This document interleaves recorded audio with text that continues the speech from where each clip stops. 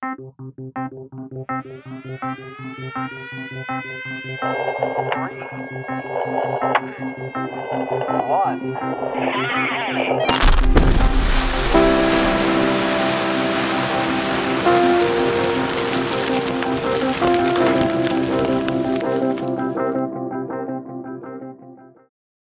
this is the Blast Report podcast on all things blasting. My name is Evan Thibaud with New Wave Consulting, and I want to thank all the drill and blast teams along with those supporting them who are out there on the pattern. The production team at Blast Think and I would like to welcome you to today's episode of the Blast Report podcast. Today's guest, we wrangled in Mike Koehler. How are you doing today? Great. I really appreciate you being willing to be a part of the podcast here. We're still at ISEE, so we're recording. And you're going to be now, we don't even know what episode we're at, but I think you're our fourth guest on the podcast, and I really appreciate the support. Sure. Like we had talked about, I really want to get an origin story. How did you get into the explosives industry? And I want everyone here to kind of, if they haven't met you already, who was a past president of the ISEE, what's kind of your origin story and how you grew all the way from very beginning to becoming the president? Okay. I grew up next door neighbors with someone who owned a drilling and blasting company and had two boys my age. So I started tagging along and going out riding with their dad to projects and seeing things, and worked with them through high school and college. After college, I went to work for them for 4 years. Did you, before you went to college, if they owned it and they were next door neighbors, you heard a lot of booms going on in the backyard, or? No, not really. Okay. But they had a farm Mm-hmm. and if they're listening to this, they'll get some chuckles out of it. But, Yeah. we did some booms at the farm where there was another storage site there, so we got rid of the old product. I'll just say that. That's awesome. And so do you remember like the first time you heard the air blast coming over from your neighbors? They didn't really set it off over there. So I see what you're saying. Yes, a different farm. Site. Yeah, at this other site. But were you a pretty young age the first time you got to visit? Yeah, so very young age. I remember the first time I was on a construction project. I was 8. 8 years old, the first time stepped on. That is amazing. And I think I was with some guys. I always like to introduce myself from my early starts, assistant stemmer boy turned pro. That's right. When you're a kid, you're the stemmer. I think that's how you should start if you're going to be successful. Everyone says pick up that shovel first. So I had the opportunity to work on drills and drill helper, and worked with a lot of blasters. I couldn't even tell you the exact number, but many blasters. By the time I was 22, when I finished at college, I'd already worked with many different guys. Had the opportunity then with them. They did construction, underground mining, quarries, coal, just a wide variety. So it was a very diverse start and background. I then went to work for, I'll just say it's ETI, but at the time it was DuPont / ETI. They were in the switch over from being purchased.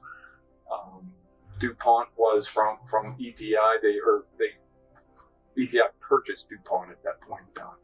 And at that point in my career, I was put into a position with a guy named Ed Kennedy, and he was the construction manager for DuPont ETI for the United States. And Ed had then put me with him, and I was covering mostly New England, Pennsylvania at that time. ETI started selling off then. It was a lot of turmoil with purchases and selling. So I went to work for a small company as general manager for 1 year because I wasn't sure what ETI was going to do. I was told to go move one spot, buy a house, and then they called me the day of the closing and said, "Don't buy that house." And so you start to wonder, how's my stability here? So I went to work with one of my customers actually, and worked with them for a year, and then they were purchased by Austin Powder Company, the ETI sites in that zone, and I ended up with Austin Powder as technical manager for Eastern United States. Worked with the corporate tech group as well, and ended up in North Carolina, kind of centrally on the East Coast with them, which out of self-defense of having to potentially move again, started my own business. There you go. That was 27 years ago. So for the last 27 years, I've had my own consulting firm. In the early days of the company, I did a lot more specialty project blasting and consulting, and then stepped into where now I'm mostly just consulting. I'm not doing really a lot of blasting, although I do run projects. So I'll do a combination where I'll bid the job, be a contractor as far as the coordination of the drilling, blasting, run the whole show for that, and also just consult the companies. I work in mining and construction. So that's how I got to there.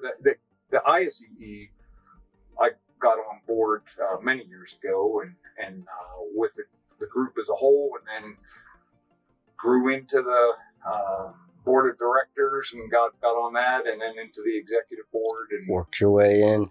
Now, how was it as a small business? Was it quite interesting coming into ISEE as a small business? I mean, you were a member of ISEE prior to starting your company.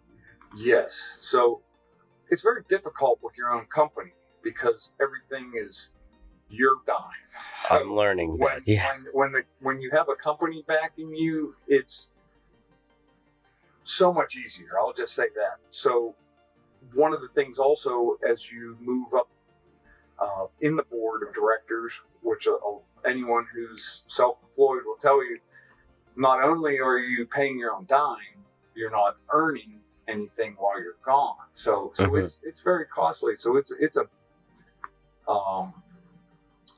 demanding position to do that, but it's very rewarding as well. So it's a two-edged sword there. Now, is there some, I guess, coming in and starting when you decided, I want a little bit more stability. I want to be at home. I want to start my own consulting company and blasting company. That's actually something that I've done. I'm in year 3 now. And so when you mention that, I totally understand. So when it comes to the struggles of that, I've noticed that, there is a lot of the very valued and dedicated members of ISEE are small business owners. And you can see them throughout and end up on the board and things like that. What advice do you have when it comes to, first, let's say, how to navigate ISEE as a small business, if you've had to, if you can think on that, and probably, ask on that, or if there's advice that you have towards small business, being small business and consulting, and how, in, let's say, the infant ages of starting your business. I guess I'll ask for more clarification from you on the ISEE as a small business. Do you mean as becoming a board member, or just maybe networking within the organization, or combination of all the above? Yeah, that's a good question. I would think it's a good question to my question. Let's start with the networking aspect of it. So very beneficial from the networking side. The contacts that you make are, I'll just say, most of the the close friends I've had that I've made for the last 30 years have been industry friends, and they've all become lifelong friends that we still get together, do things outside of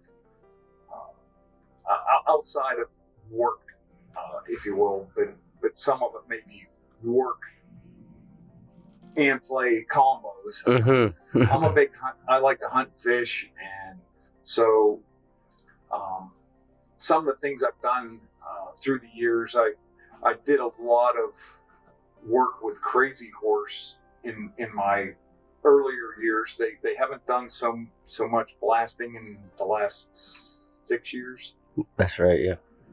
So they're mostly doing saw cutting right now for some sensitive areas, but years ago did a lot of consulting with them, so much so that I decided to open another office in South Dakota. So I had an office for 4 years in Rapid City also.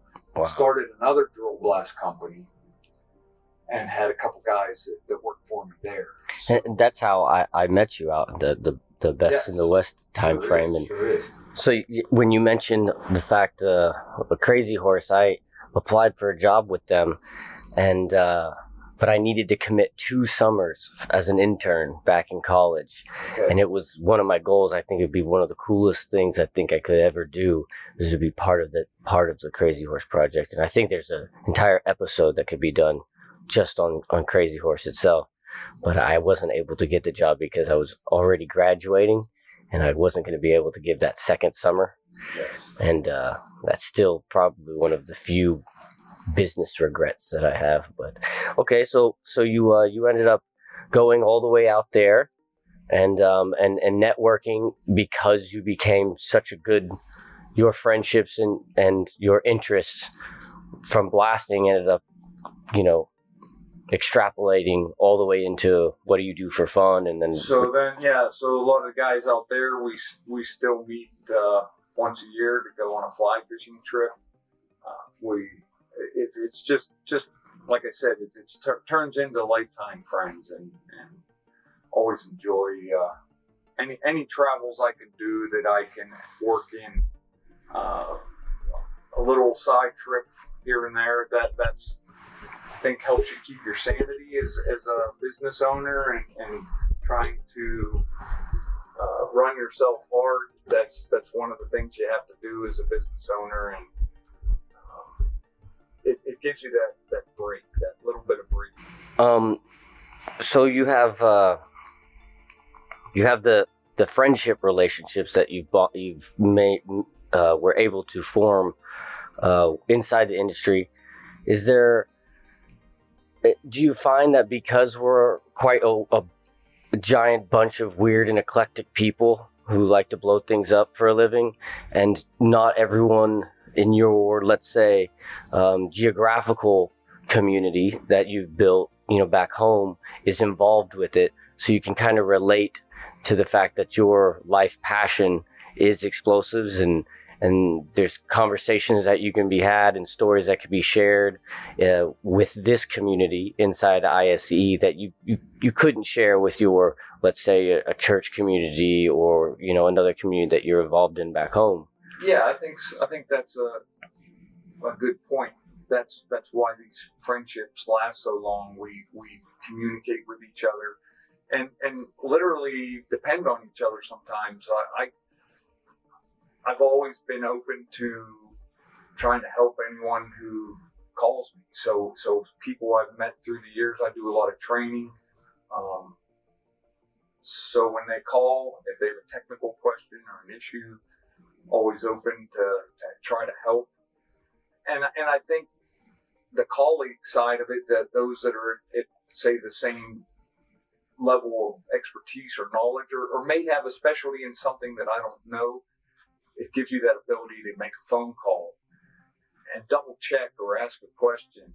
And that's so important for, I think, a lot of blasters are out on the bench,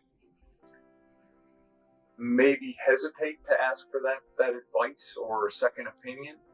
And that's one thing I would tell anyone who's out there blasting, if you have a question or a doubt or just want to talk to someone on a second opinion, make the call. Make some friends that you meet and people that you see, grab some business cards.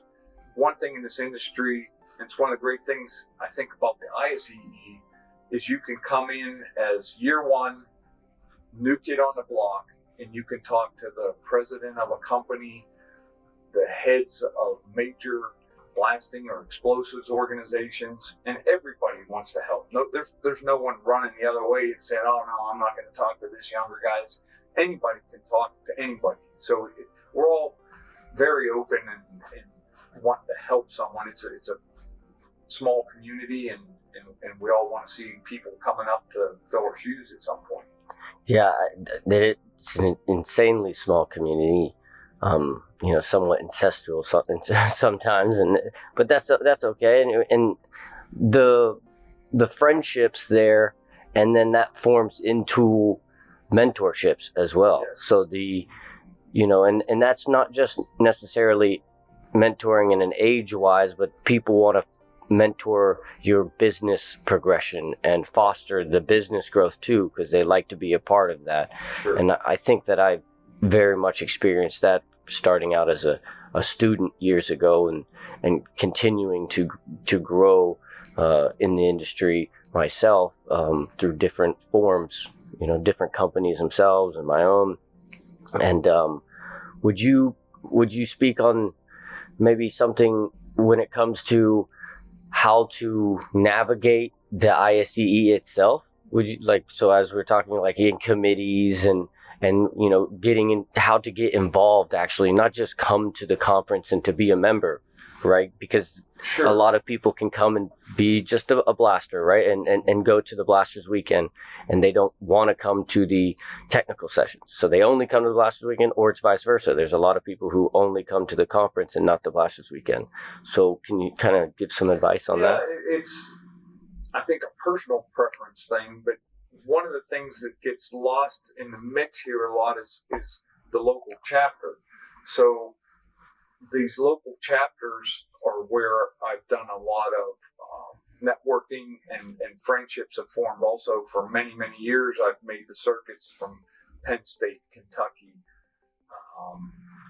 Best in the West, and there's others to go to. But there were certain ones I was speaking at every year, Penn State, Potomac, all these certain ones that I would go year after year after year and speak, and you just become, I think, part of the wallpaper.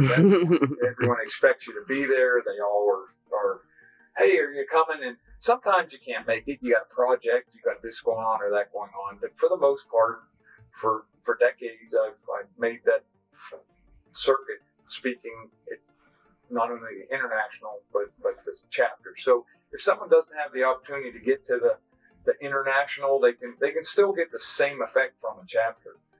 And if you're at the international, I think it's the Blasters Weekend's great. It's a good time to get continuing ed for your Blasters license. But again, it's making a lot of new friends, a lot of acquaintances. As all conferences, there's a large portion of the learning goes on in the hallway, mm-hmm. or out at dinner, or at the bar that night, and everyone talking. That's where one guy relates his story underground blasting, and another guy's telling a story about something they did at a coal mine, and it's a diversity of people getting together. That's what's good about it.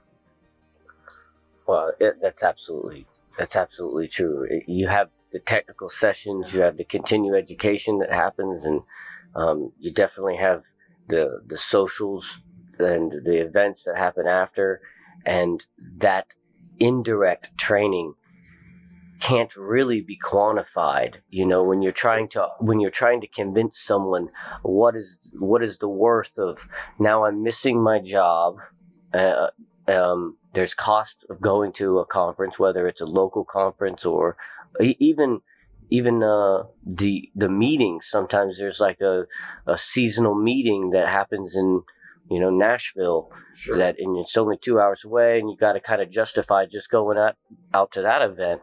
Was the cost and time, and then the cost it's taking from your business, like you mentioned before. Yes.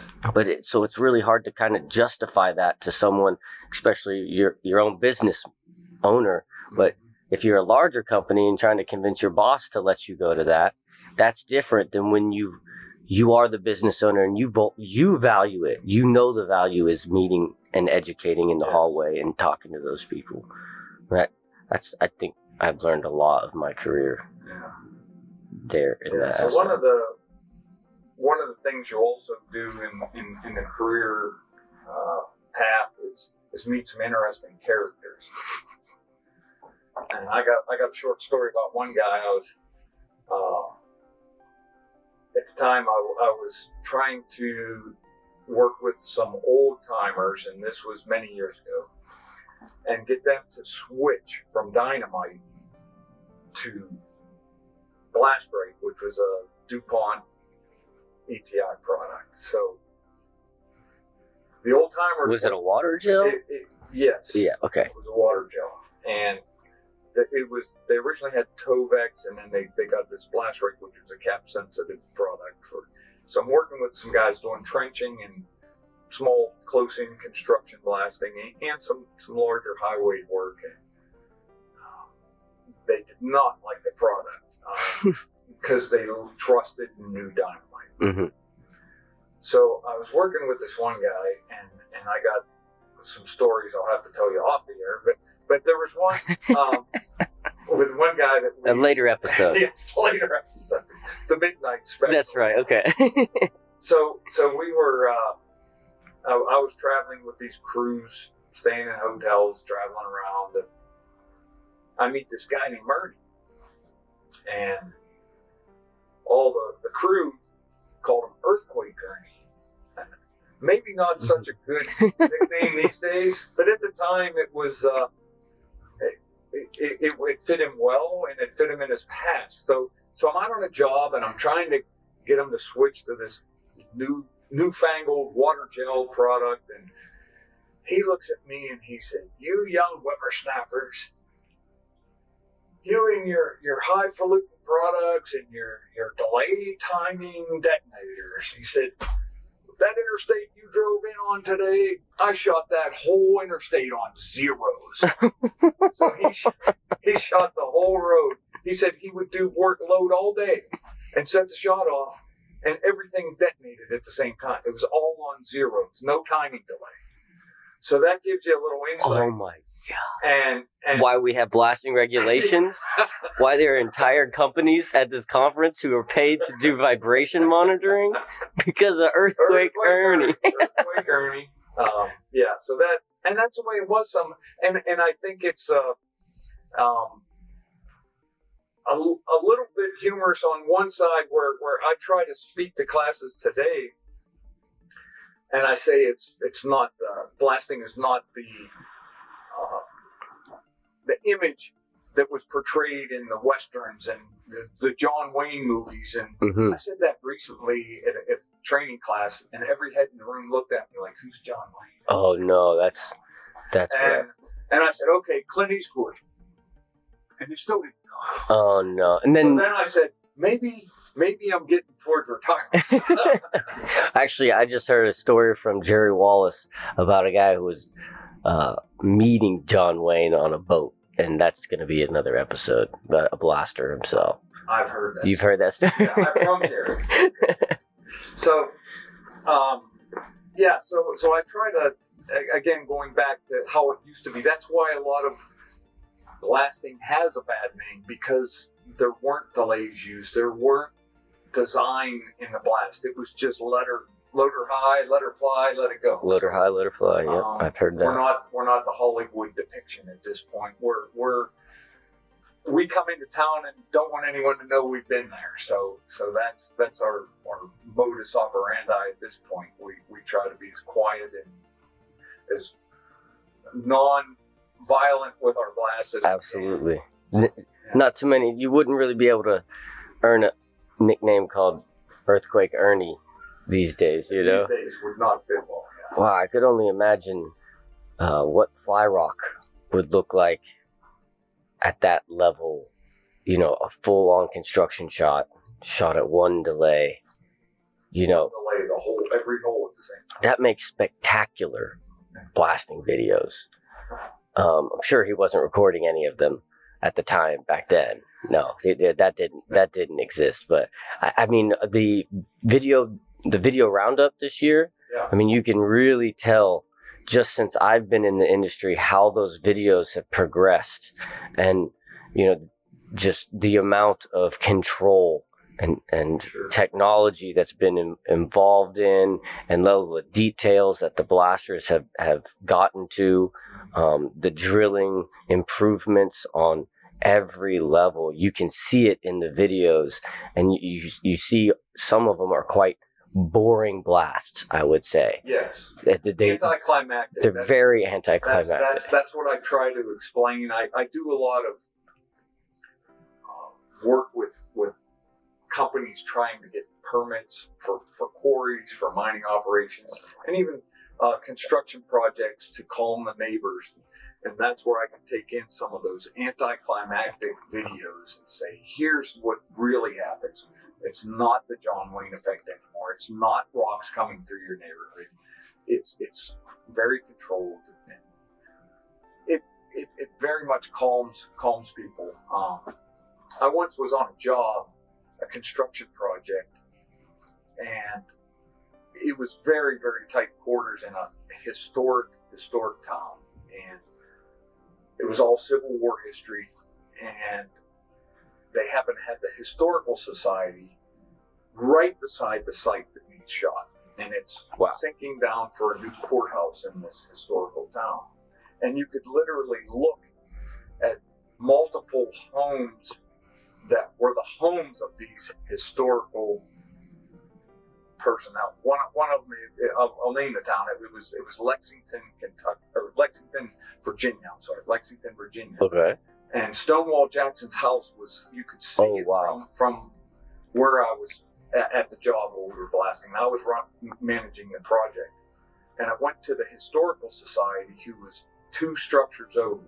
And these are all 1700 and even some 1600 structures around us. Gas line in the road, water line in the road, and when we're sinking this deep foundation for this new courthouse. And the head of the Historical Society, he came to me and he said, we knocked on the door and went in. He said, "What are you doing next door?" I said, "We're going to have to blast the rock out." And I just went for public relations to talk to all these neighbors. Most of them were law offices and things like this, the Historical Society. He said, "Son, I'm a retired federal judge. And if you so much as put one stick of dynamite in the ground over there, I'm going to sue you personally." And I said, "Well, sir, I hope I can change your mind. I'll be back, and I'm going to bring some video for you to watch, and I'd like to have some more discussion with you." All right. So we were in the process of getting all the pre-blast surveys done, and he kept looking. I'm like, "You can do all you want for surveys, but you're not going to be doing any blasting here." And so long story short, we get the project finally moving forward. I took him some videos, showed him the anticlimactic. I said, "Sir, this is how it's actually going to be. It's not going to tear your building. It's down. It's not going to even phase this old plaster." I said, here's the vibration limits for historical structures is 0.5 inches per second. It's not going to exceed that level. I'm here to guarantee that. Make sure that happens for you, that this never gets above this." And so he started to come around some, and I said, this is one way to calm a neighbor if you ever get it. And you have to use your best judgment with this. But I asked him to come over and push the button for the first shot. It's awesome. He came over. I showed him what we did. I said, "You can come watch us load, see what happens. We'll do a very small blast here, just a few holes to show you what it does." Set the shot off. He set the shot off, and the big smile. Loved oh my goodness, this is all it does.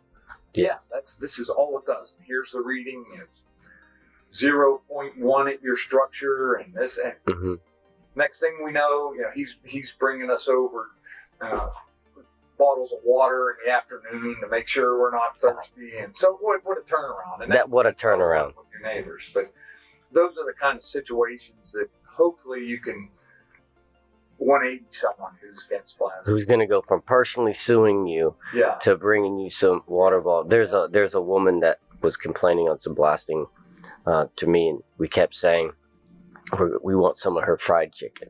Like the goal of my project is to fix the relationship so much that at one point she brings us over fried chicken. So, in my opinion, I didn't do a good job because I didn't get the fried chicken. But she told us we don't have to come say anything to her anymore. She's like, we know what you're doing. We appreciate you. You don't have to bring that little box out here and put it in our yard. You dug that hole enough, honey. Something like that. But. Well, that's awesome. I really appreciate you coming on to this episode and coming onto the podcast and sharing the story. And I hope that we can have you on again in the future. Thank you for listening to this episode of the Blast Report podcast. I want to thank the team at Blast Think for producing this show, and please follow along for more episodes in the future and share this podcast with your colleagues so we can continue to honor our industry and the people in it. Be safe and have a blast.